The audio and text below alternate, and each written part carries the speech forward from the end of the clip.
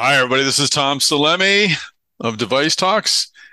Welcome back to the Device Talks weekly podcast. Before we get into today's episode, I want to say I'm sorry that we didn't put an episode out last week. I intended to share an episode with you, but lots of things happened. I was on vacation for the latter half of the week. Chris was on vacation for the first half of the week.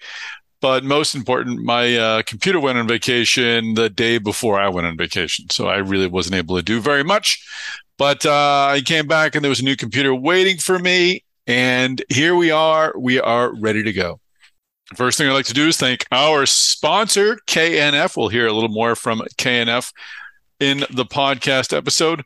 Our guest today is Camille Chang Gilmore. She is Vice President of Human Resources and the Global Chief Diversity Officer at Boston Scientific. We mentioned a few podcast episodes ago when I was talking with CEO Mike Mahoney that we'd have Camille Chang Gilmore on the podcast, and here we are. So I really enjoyed my conversation with Camille. Boston Scientific's been knocking it out of the park in this department, and Camille will explain what they're doing to achieve this success. Before we begin this episode, I'd like to let you know that Device Talks West is happening October 19th and 20th at the Santa Clara Convention Center. You can find information at devicetalks.com. We have many, many speakers up there. I'll be working the agenda very soon, getting that up there for you to take a look at. It will be a fantastic show. If you were at Boston and want to feel that energy again, please do join us in Santa Clara. If you missed out on Boston, please don't miss out again on Device Talks West. Again, go to devicetalks.com for more information, and we will keep you updated here in the podcast, but don't wait too long to register. We definitely want to see you out there in Silicon Valley. Again, the dates are October 19th and 20th. All right, without any further delay, let's get this podcast episode started. And thanks again to our episode sponsor, KNF. All right, you ready for this? Ready.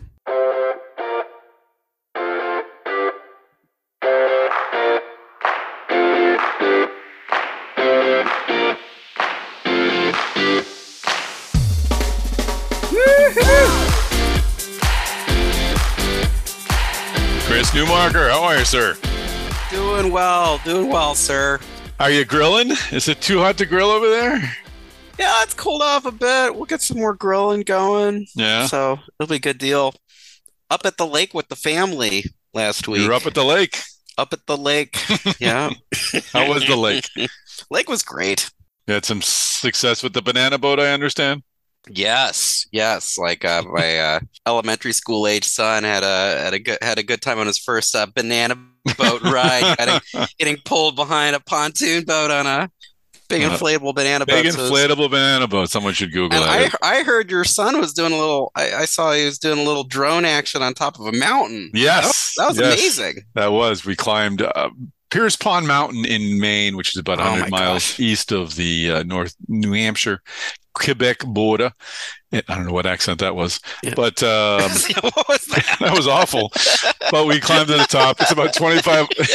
That sounds like John F. Kennedy. I don't know what the hell it was. I tried to go Maine, and then I tried to go Quebec, and then it just came out like a drunk version of myself with my Boston accent.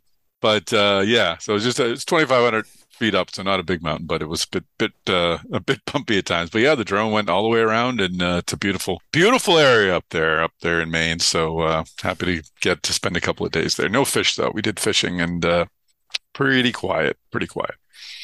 That's the best fishing, though. It's nice and quiet and just relax. We had a nice time. Maybe you'll catch something, maybe you won't. But yeah, you had a good. That's awesome. He would like to catch a fish. I think that would be his preference. But we'll get there. He'll learn patience and all that stuff that goes with fishing. It's great. So we are back. We took a bit of a hiatus last week, as I explained at the top. Canned, rested, and ready. Yeah, we are. We didn't put our podcast out last week because my computer died, but and you were on vacation, so it just the universe said no, not this. Where should people send flowers for your computer, Tom? I've forgotten about the breakup was quick, and I've now got a new MacBook that the company sent me, and you moved on. The old I'm in computers. love. I'm in love. I can't even remember what the old computer looks like. I got this. I got bells. I got whistles. Unfortunately, I also have a higher resolution camera. So when I do Zoom calls like this one, I can count the gray hairs in my beard. It's not just a gray mesh. Oh It's yeah. actually I can look at them all and think if I need a shave. So I don't know if I needed this much detail, Apple. You could just tone it down a couple of notches there. Just maybe I can fuzz myself. Maybe I'll blue dot my face on my Zoom Oh, calls. my old Mac is feeling a little clunky, but maybe I'll wait a little longer because I don't know if I want to count my gray hairs in my beard. But anyway, we have a week's. We'll just go with this week's worth of new Marcus Newsmakers. Yes. Correct? Yeah. Yeah, we're We'll just move jumping on. in. News hot off the presses. Here we Yeah. go. Keep it fresh fish, everybody. Keep it Okay. fresh. That's right. What is number Freshly 5? caught off the line. Off the line. Real. That's right. We got a whopper. Well, here we go. We got news from iRhythm. They're bringing another Dexcom veteran into their C-suite. Their current CEO, Quentin Blackford, was brought over from Dexcom, and now their next chief commercial officer over there is going to be Chad Patterson, who's joining them.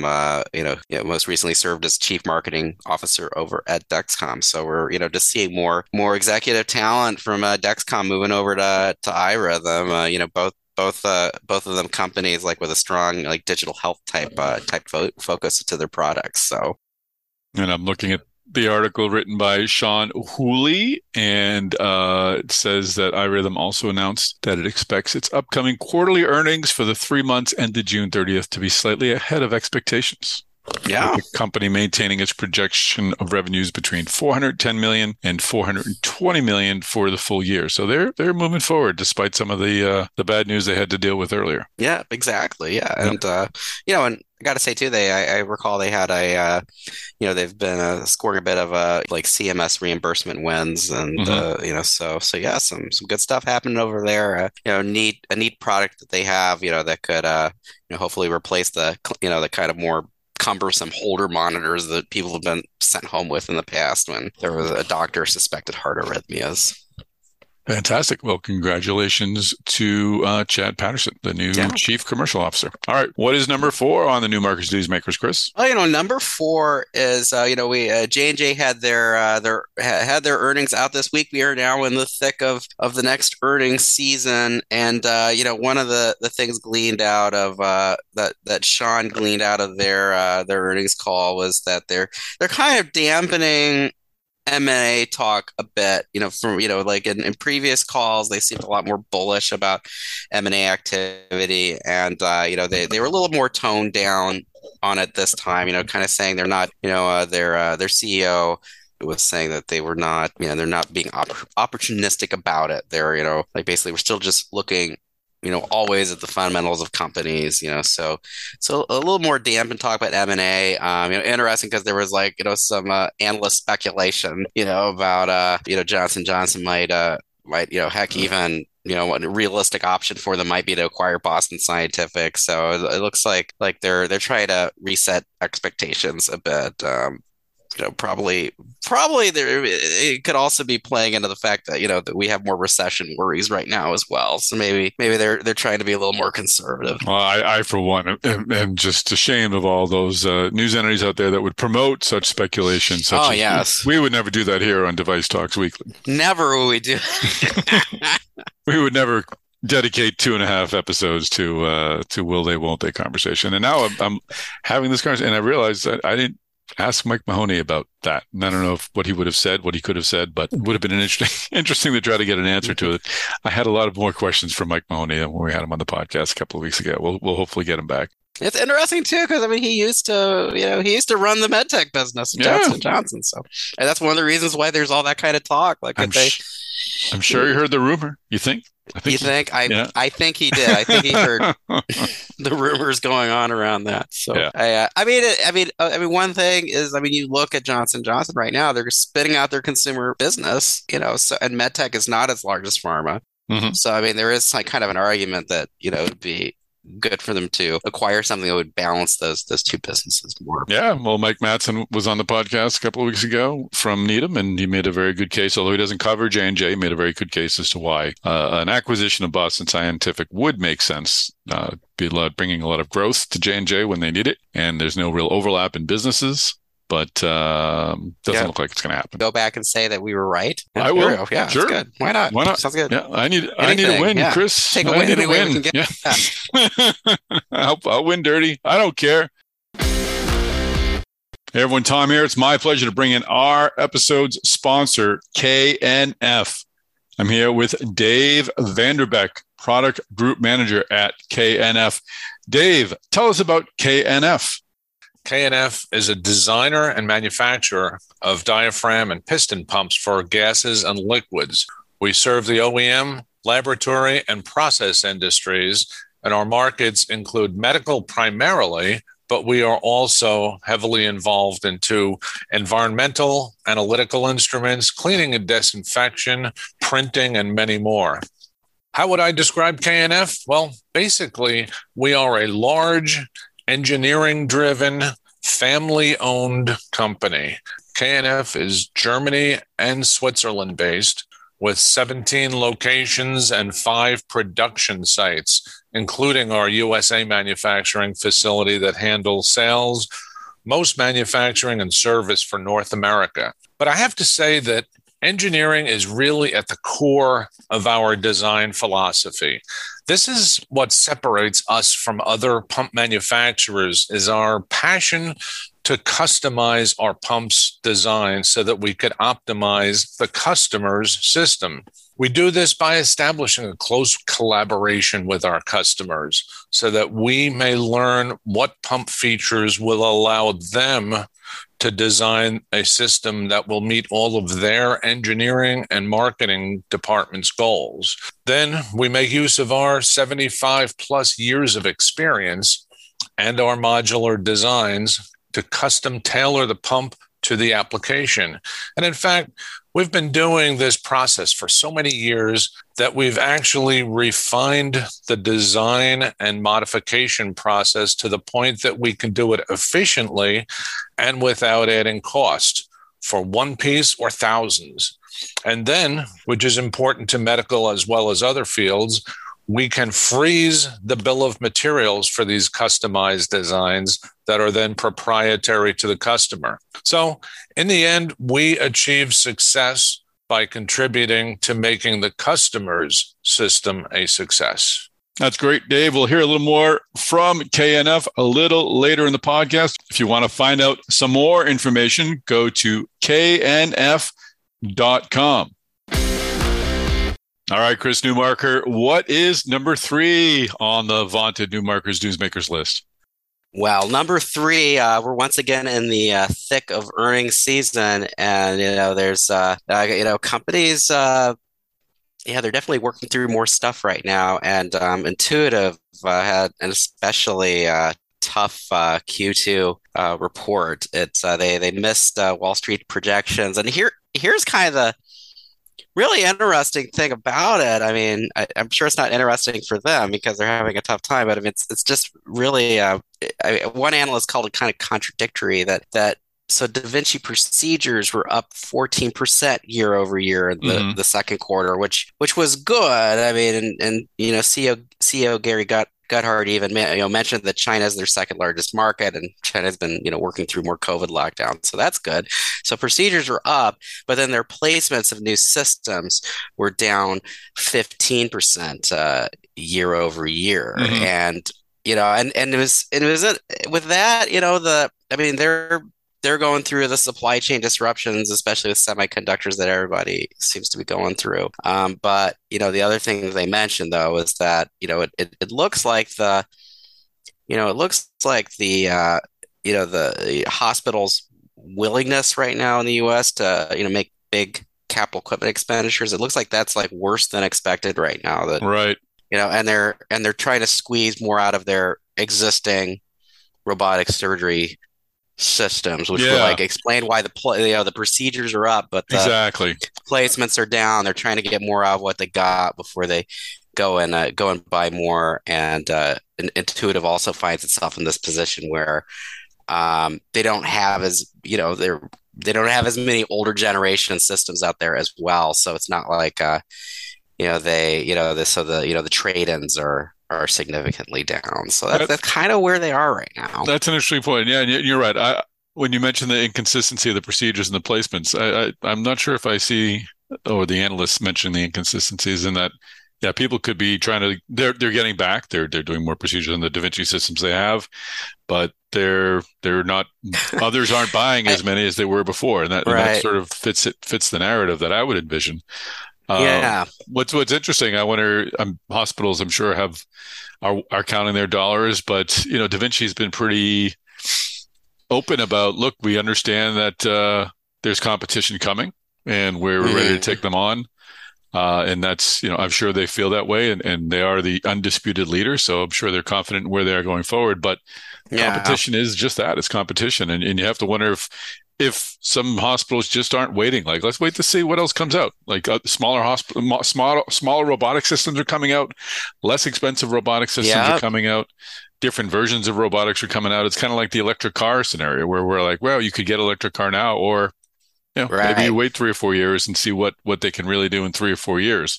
So maybe we're in a valley of some sorts in innovation, Right. Do you really want to buy the first model out of the plant of, some kind of a, electric vehicle in the same way? It's the same way with robots. Do you want to, plow down, a bunch more capital on a new Da Vinci system? See what's coming out next. And Gotthard, interestingly enough, too, talked, about, their work on doing a next generation Da Vinci. And, he said I thought it was interesting that he said that, he was saying the work continues, but that as they get into these deeper technological opportunities and clinical impacts, that there's also just like deeper validation work. And so, going forward, it's just, costing more and taking more time to get next generations of the robotic systems out. I mean, he said, we're not afraid of that work. That was exactly what he said. He said, I'd rather do things that are really clinically meaningful for the customer. So, they're putting in, he says they're putting in the hard work over there. So, we'll see what comes down next. But yeah, they're definitely at a moment where they, it feels like they have to, like what's going to come next out of Intuitive. Well, we'll be able to ask him directly at Device Talks West. He'll be one of our keynote interviews.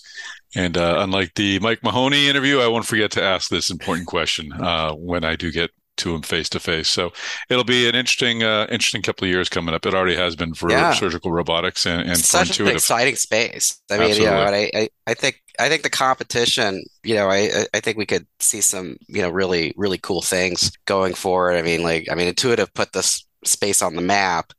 And, I guess in some ways it's a credit to them that they now have so much competition because they put this thing on the map. They're now they're competing for it. Absolutely. What does he say? What is the most sincerest form of flattery? Is it mimic? Not being competed against?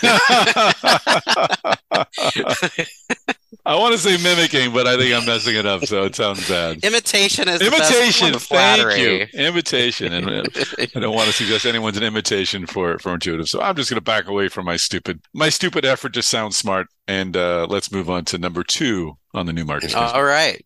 Number 2 on the list, this is just like really, really big news that Amazon is spending nearly $4 billion to acquire a health provider. They're acquiring One Medical, which has this whole chain of primary care clinics in 17 metro areas across the country, including Boston, where you are. Is there a One Medical clinic? I don't know where it is. I'll have to look. I wasn't aware of it, but you're right. Boston is right here. Let me see if I can find it. Yeah. Boston's right there. Not Minneapolis, but Minneapolis has a reputation for having especially integrated clinical systems. So this might be a place you'd want to come and compete in later because we seem to we've kind of had a reputation for more collaborative healthcare in the past already. So, they opening coming soon to Miami and Milwaukee as well. So, I mean, they have a really big digital health focus, and also like their actual bricks and mortar locations are supposed to be placed in very like convenient, accessible places. Like kind of having this approach where you go in and it's easy to get in, see extra people to get, conditions figured out. And it looks like Amazon, sees this as a place where they could go in and up the game even more. I mean, Amazon has had a interest in the healthcare space for a long time. They've this rocky at times. Years ago they were talking about distributing pharmaceutical products to hospitals over Amazon, and they just saw the whole contracting situation and that hospitals already had and backed away from that. They had a joint venture with Berkshire Hathaway and JP Morgan. That's right. That they ended up shuttering, but at the same time, they had some success selling their own COVID tests over at their site. They've been expanding diagnostics. They've been rolling out virtual health services already through Amazon Care nationwide. Their Amazon Web Services. It seems like almost every major company in our industry is using it now to back up devices. So no, it seems like a perfect fit. And looking at the Boston results now, they are in the Copley Square Government Center, Seaport. Oh, wow. Okay. Outside of Boston in Newton, Tony Newton, as one might say. So nice. They're all high net worth areas. So it'll be interesting to see whether Amazon is able to replicate this model and move it into less Tony environs where more people can benefit from it. I don't know. I mean, I've tweeted to the dozens of people who follow me on Twitter that the options out there for healthcare like this are limited, and you see CVS struggling to sort of be a healthcare portal. I mean, we go there for vaccinations and stuff, but they don't seem to be built, at least not yet, for delivering healthcare. I mean, Amazon did, they obviously acquired Whole Foods, and I've gone to Whole Foods. I'm not a regular goer to Whole Foods, but those who have Whole Paycheck, are they still a Whole Paycheck? I suspect they are, but those who do, I've heard complaints that the quality is different, the number of options are different. So I guess I always have a concern when a company like Amazon sort of takes over a market like this, because they do it so effectively, and they can just squash competition. But on the flip side, the competition is kind of squashing itself. No one else is really stepping up, and something's got to give, right? I mean, we need a better option. One option too for them is, they might just, what they do, our managing editor, Jim Hammerand, is going to be definitely like looking into this more to see what this could mean. I mean, he's based in Seattle, actually. Mm-hmm. They could like expand this. I mean, another option too, which will be interesting to see what happens, but they could also just, figure out a lot of tools that help out One Medical, and then you could take that and you could sell that to other health providers. I mean, that's another thing. This just might be where they figure out a lot of stuff that they then, could offer as services, elsewhere in the country as well to other providers. So what is the over under for in years, do you think, for I'll say 3 years Amazon will buy a hospital? Over that or under that? Boy, I'd say never. So you would go for the over. I'd say never, I guess, but I mean, I started out, and when I moved to Minneapolis, I started out here as a healthcare reporter, and hospitals and that's a whole other, versus a primary care clinic. I mean, a hospital. It's a bigger jump, but Amazon does seem to move in bites, and this seems to be a big bite, and they might be ready for a bigger bite. It would be interesting. Yeah, you know what? I mean, it's true. They could, they've got, this primary clinic chain now that they can experiment with a lot of stuff, and maybe hopefully a hospital system, that really needs some improvement. So hopefully there's, some place in the country that, really needs a boost, that Amazon can go ahead and do it and figure it out and then sell the tools to other hospital systems, and we can, kind of boost the level of what we're able to provide with healthcare in this country. Yeah. Yeah. I mean, their market cap is, over $1 trillion. So I'll take back the never. I hope it's soon. That would be, it could be useful. All right, let us move on to, Yes. to number one on the New Markers Newsmakers. Hey, number one on the list, we've got the first U.S. human implant of a brain-computer interface.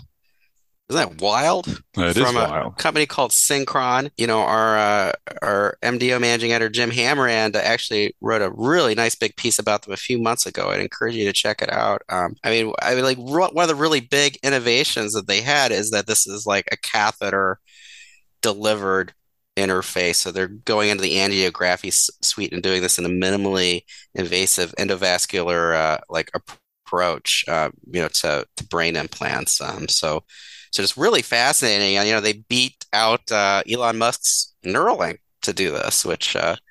it's really exciting. I mean, it's kind of like you could basically have a catheter delivery system to bring a brain implant into somebody and like get all kinds of interaction with the brain and sensory stuff. And so like, this could be fingers crossed. This could be a really interesting advance. Absolutely. No, I mean the brain is the last frontier, I'd say, for healthcare. I'm actually reading a book Live Wired now just about the brain's plasticity and its ability to evolve based upon sensory inputs. And I can't imagine how it could evolve more than with implanted medical devices to help either vision come back or hearing come back, or hopefully help ease dementia. Yeah. I mean, there's so many possibilities there. So it's interesting that there's sort of a race going on. I wasn't aware of a race between Synchron and Neuralink, but competition is good. So we'll see. Maybe now that Elon Musk isn't buying Twitter, he can put the $40 billion or whatever it was to solving some serious issues. Well, we'll see. Last time I checked, he's like they're still trying to make him buy it in court. So we'll see where that goes. That'll be an interesting trial to watch. But yeah, for sure. Yeah, but yeah, we'll see. Maybe he'll turn more of his attention to this, or some other causes. So we'll see. All right, Chris Newmarker, thanks for another great list of the New Markers Newsmakers. Anytime, Tom. All right, well, now I'd like to bring in our episode sponsor, KNF. I'm speaking with Dave Howard. Dave is the business development manager at KNF. Dave, I know KNF has been busy lately. What's new? What can you talk about? Thanks a lot, Tom. Well, as you've already heard, KNF is a manufacturer of both liquid and gas diaphragm and piston pumps that have been used in many applications around the world. Our main focus here in the U.S., though, has been with medical devices and especially diagnostic systems. Recently, we have noticed an increased drive for fluidic systems that reduce or completely remove the existence of pulsation, which is typically generated by pumps within the circuit. So we have actually been really hard at work to develop an entirely new line of what we call smooth flow products. Pulsation is nearly impossible to avoid with many pump technologies. Half the time the pump is drawing liquid in, and the other half of the time it's pushing liquid out. So no matter how fast you run the pump, you still have this stop and start motion of the liquid, which basically leads to what we feel and hear in tubing when it's shaking and vibrating around. So at times, the pressure fluctuations generated by the pulsation can lead to all types of problems. It can cause cavitation and air bubbles in the media. The vibrating tubing itself can be felt throughout the system, which could impact the accuracy of analytical devices and so forth. Tubing in the system actually ends up wearing quicker, and over time, this could lead to sporadic leakages. And also, you have this inconsistent performance, basically depending on what types of restrictions you have in the lines. So KNF has essentially fixed this problem with this new line of smooth flow and low pulse products. We call them our FP product line, and we can accommodate flow rates as low as just a few milliliters per minute, all the way up to 12 liters per minute, and operating pressures up to 6 bar. So with all of the changes that went into the design and the development of these products, we're actually now seeing a more efficient pump. And this is both from a size standpoint as well as regarding power consumption. Vibration is, of course, minimized. Stress on tubing is now reduced, and there's much less chance of cavitation. And with these lower peak-to-peak pulsation fluctuations, we're actually expecting much longer lasting pumps with much less stress on the motor or bearings and so forth. So really, we're just really excited to get more of these pumps into these medical device industry, and we're already seeing some really positive feedback from our customers. Well, thanks again to KNF for sponsoring this podcast. Thanks to Dave Howard and Dave Vanderbeck of KNF for sharing their thoughts. If you want to find out more information, you can go to knf.com. You can also send an email to Dave Howard. He is at dave.howard@knf.com.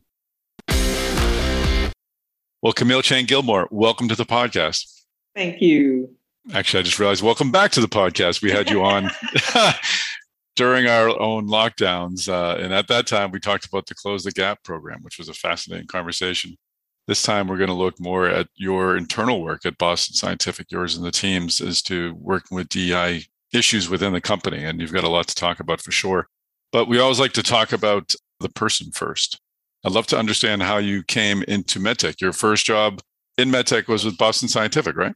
It was. My first job in MedTech or med devices was with Boston Scientific, then Guidant. So in 2004, I took the call of a headhunter and headed to Atlanta, Georgia.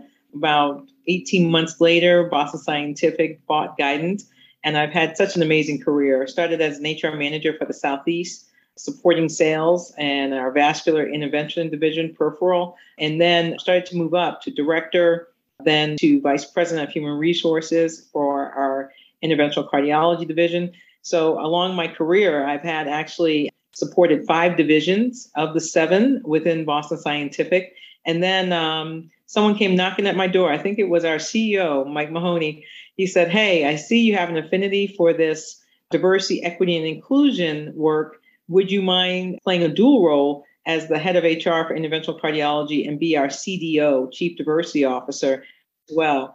And I said, "You know what? I'll do it." And then what started to happen is it just started to take off. And we realized that this was becoming bigger. Once Mike had established that diversity was going to be one of our core values, and he assigned me to the role, it really showed the organization that we were really serious about meaningful innovation through diversity. Mm-hmm. And so it's been an exciting ride. 8 years now. I can't believe it that I've been in this role. I was going to ask about the timing because I know when we had talked last, and it was the fall of 2020, the murder of George Floyd had happened a few months before that. And obviously there had been a move to, I think a lot of companies looked internally and realized that they were falling short of where they needed to be. And more necessary attention was paid to these important issues. You're looking back 8 years as to when Boston Scientific began looking internally. I wonder, other than it being the right thing to do, which is an important thing, was there something that sparked that internal look? You know, Tom, I think it all started for Boston Scientific when in 2017, Mike signed the CEO Action Pledge stating that diversity, equity, inclusion was going to be a strategic imperative for Boston Scientific. He was one of the first 150 CEOs to actually sign the pledge right out the gate, unapologetically so. And in 2017, after signing that pledge, I think we then showed our commitment through even some of the things that we did around health equity with our Close the Gap program. And we created the Platinum Diversity Trial, which was the first clinical trial of its kind to prove that stent technology could operate the same, whether you were Black, Hispanic, or a non-person of color. Can you imagine that we had to actually create something like that? But it was so well received, well done, that it also allowed us to lean in when the daylight death of George Floyd happened in 2020 to create a strategy called Playing Our Part to Combat Racism. And it was our opportunity to, within 2.5 years, take $3.5 million and appropriate it in a way to support the strategy that we created around 5 pillars: community, economic empowerment, education, healthcare disparities, government policies, to really ensure we had sustainable plans going forward. I'm so proud of that work. If anyone wants to go to our website, we were supposed to take 2.5 years to complete it. We were done in 2. Over 100 employees working together within those work streams to get this work done. And then as a result of that, we also created an anti-racism and cultural history program, specifically first in the US, that we rolled out. And it stands for ARCH. So ARCH stands for Anti-Racism and Cultural History. And it really is a comprehensive series of courses and activities aimed at just advancing individual and collective understanding of race, culture, and identity. We partnered with an outside vendor called LCW, Language Culture Worldwide, And the reception to that work has just been transformational. In the United States, we have cohorts of employees that go through from train-to-trainer session on like race matters to things around cultural inclusion and cultural competence. And our goal is to really make sure that as we do some of these trainings, we bring some of that expertise in-house so that we can truly infuse and integrate the training as we go. We plan to even launch it in EMEA, Europe, Middle East, and Africa, as well as Asia Pacific. I think it's a clear example of Boston Scientific doing what we say we're going to do and then doing it. And that's probably why I think we've had so many strides in the past couple of years. That's amazing. And I want to get into the particulars in a moment, but your reference as to you're trying to implement these plans in other parts of the world struck me today just for some weird reason, maybe because we're having this conversation, but companies like Boston Scientific, larger companies where you've got employees from many different regions within the U.S., outside the U.S., all with different perspectives on things, especially in the U.S., we're seeing people in this state feeling differently than people in that state. How important is the role of the corporation to bring all of those different viewpoints together? It almost seems like might be the last bastion of where we all get together and talk civilly to one another. It's so important, I think, to have a healthy conversation. We're having a Slack conversation on my work line today. So I guess that's why I was thinking about it. But do you look at your role as that? I mean, you're really bringing together so many different communities now and hopefully having peaceful and civil conversations. Tom, it's something I said to my team recently. We have to understand that we can disagree without being disagreeable. There becomes a level of just diplomacy that I think we've forgotten that really drives progress. And I think it's something that we fundamentally need to teach people how to get back to. I think the one thing about our strategy, whether it's our health equity strategy, our community strategy, or our diversity, equity, and inclusion strategy, is really starting at the place and where it's more meaningful to actually start. It's not a peanut butter approach where if we're doing it this way in US, then we should do it this way in EMEA. It won't work that way. I have to meet people where they are, understand the cultural nuances, and then say what is valuable and what can be valued as they do the work for Boston Scientific to treat patients, but also make sure that we create meaningful experiences for employees. Mm-hmm. Interesting. It's such important work. I wanted to hit upon last month, you were named Best Employer for Diversity by Forbes. I think it was your 5th consecutive year. Congratulations on that, by the way. Thank you.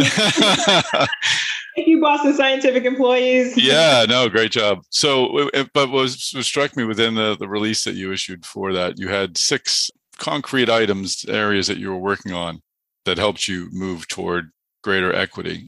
We could kind of walk through them, but just providing it, and they sound simple, but provide equitable opportunities for career growth for all employees. What does that look like? How are you opening doors for people that maybe the doors weren't open for them before? Oh, well, Tom, thank you for acknowledging the collective work of all the people, the 41,000 employees at Boston Scientific around the world. We don't do anything alone, but you also forgot about our Catalyst Award, which is... Bring it up. Sorry about that. And I have to share it because, for those that don't know the Catalyst Award, and I think it also is accumulation, the Catalyst Award to me summarizes even and addresses the question that you're asking.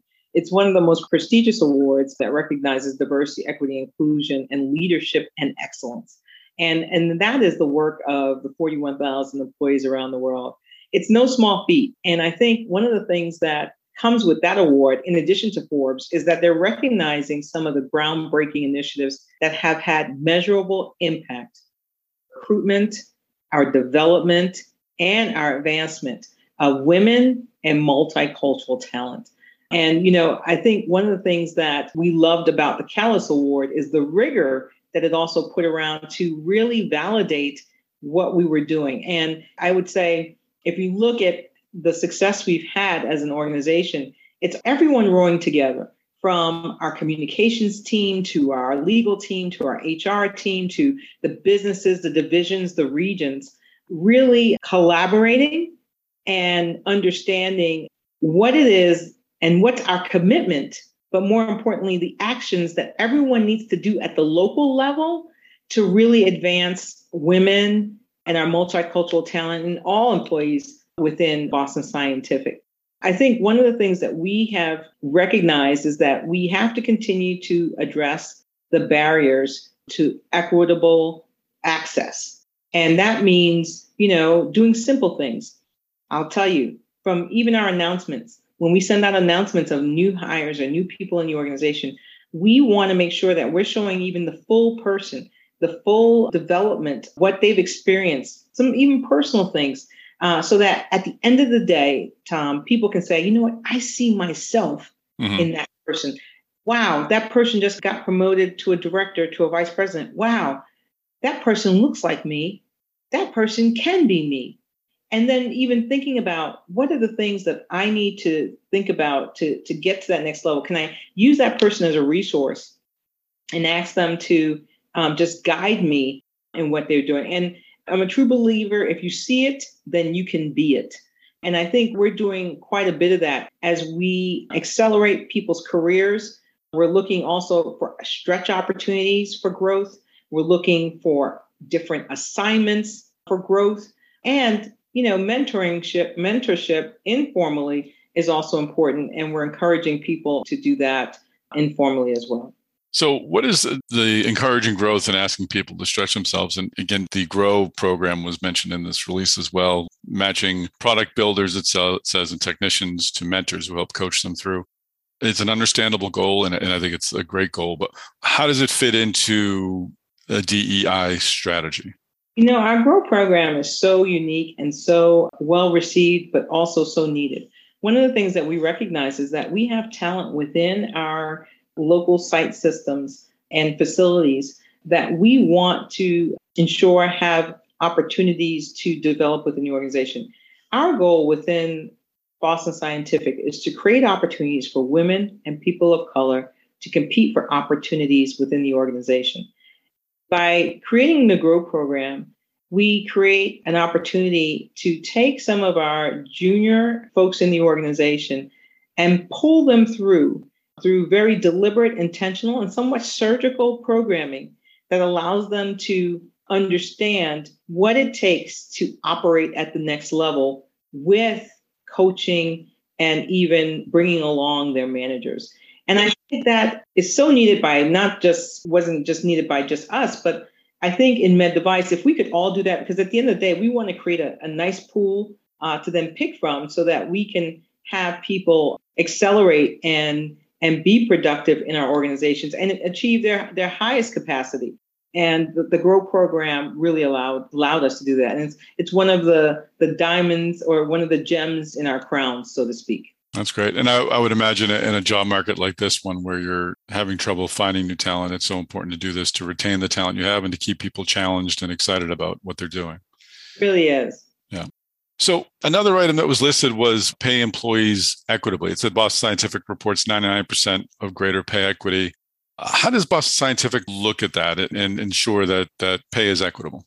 Well, one, we're so excited about that. And I will tell you, it's one of the things that's become a true conversation piece when we meet with hospital systems.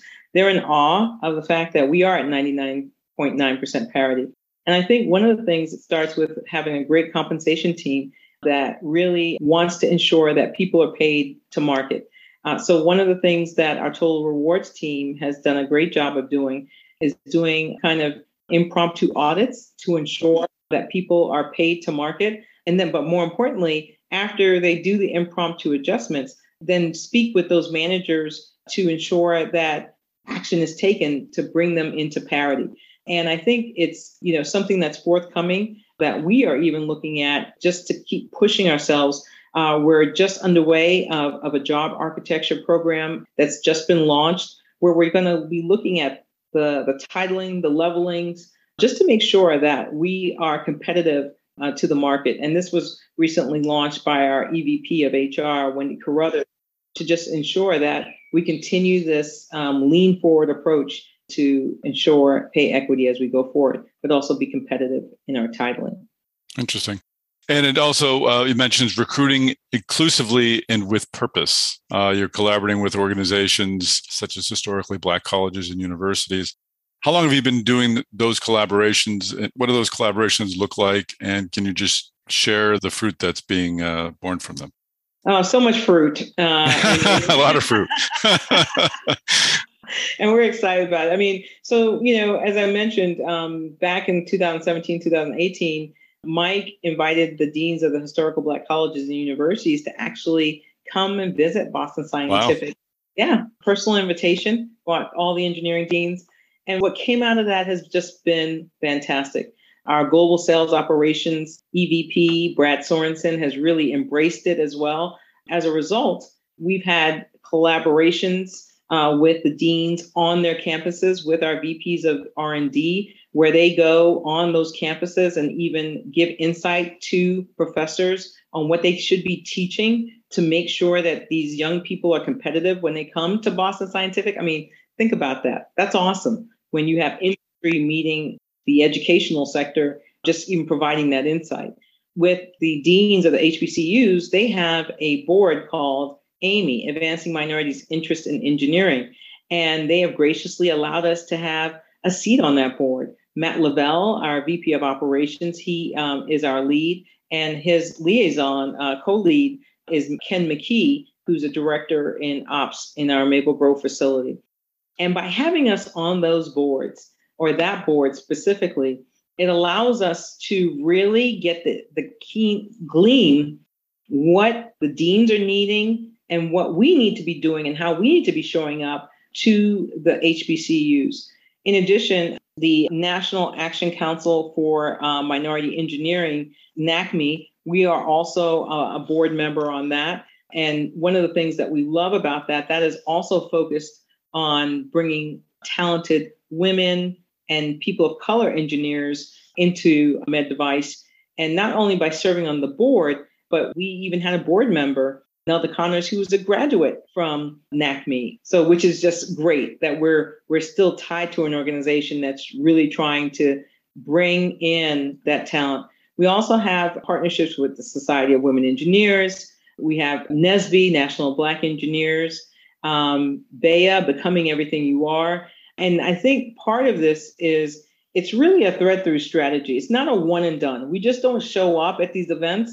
It really is a pull through, trying to connect all the threads so that we have bigger lift. And so let me give you an example. I remember when we went to BEA, Becoming Everything You Are conference, this is where the deans of engineering have a lot of their young people go. I remember the second conference we went to, we may have made 1 or 2 offers. The third conference we went to, we maybe made 5 offers. Third and fourth, we started to get up there in the teens. The last conference, I believe, and I think I'm right on this, we had about 40 on-the-spot offers this past year. Wow. 40 on the spot, close to there. And that just is a testament to, again, it's not a one and done for us. It's about leading, it's about listening, it's about learning, and then figuring out what is the best way for us to then take action to move the work. And you talked earlier about the mentoring that helps people stretch themselves to the next job. What are you doing to increase representation of women and multicultural talent at the supervisor and the manager level? Oh, I'm glad you asked, Tom. Let me guess, you have a program? So one of the things that we did, and Mike challenged us on this, as well as the executive committee, and they said, look, it's great that we have a lot of initiatives and programs, but we need to make sure that we have some aspirational goals. And one of the things that we did is we created what's called the 10, 20, 40 goals by 2020. So we actually said we want to be a top 10 inclusive place to work for LGBTQ plus and disability inclusion. We want to have 20% multicultural talent at the manager and supervisor level. And we want to have 40% women at the manager and supervisor level. Wonderful news. We hit the 10% back in 2020. We actually exceeded the 20% for multicultural by 2020. Guess where we came in on women for the 40% goal? Guess. 43%. 39.9. Are you rounding up or are you? You know, my sales leader, Sam Conaway, said, come on, Camille, you got to round up. And I said, no, and then I remember Mike and Wendy asking me, hey, are you disappointed? And I said, no, actually, I'm not disappointed. It just shows that this work is hard. What I think we now need to do is lean in. So what we decided to do is lean in, and we created the 3-up goals to 2023. So that's to be a top 10 inclusive place to work for the LGBTQ plus and disability inclusion, still that, maintain that. But then it's to drive 23% at the manager and supervisor level by 2023, and to drive women at the manager and supervisor level by 2023. So we're on our way, and I think we're doing it in the right way, which is making sure that we have enough women and people of color, multicultural talent in the pool to compete for opportunities to advance.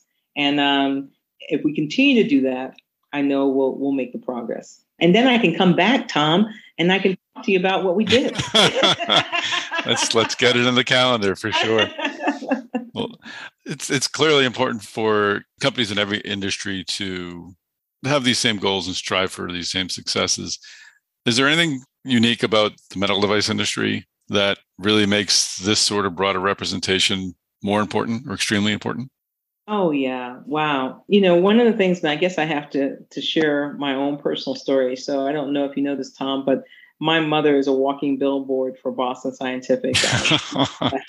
Peripheral stents. She's had stents, coronary disease, and then she has a defibrillator.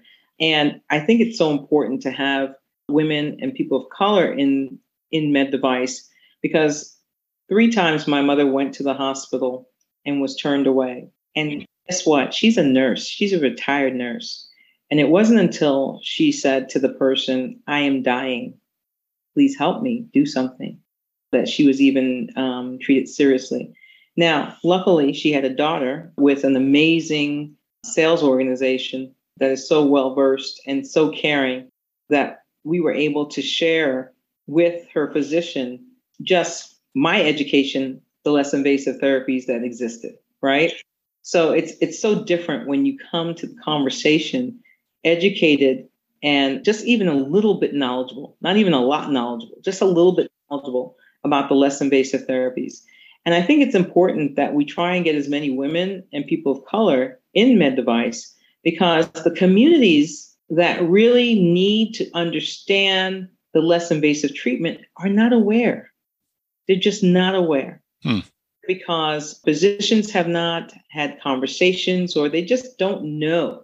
Or even if the physicians have had conversations, they don't know what the quality of life could bring them if indeed they did say, "You know what, I want this less invasive therapy." So I think testimonials are important.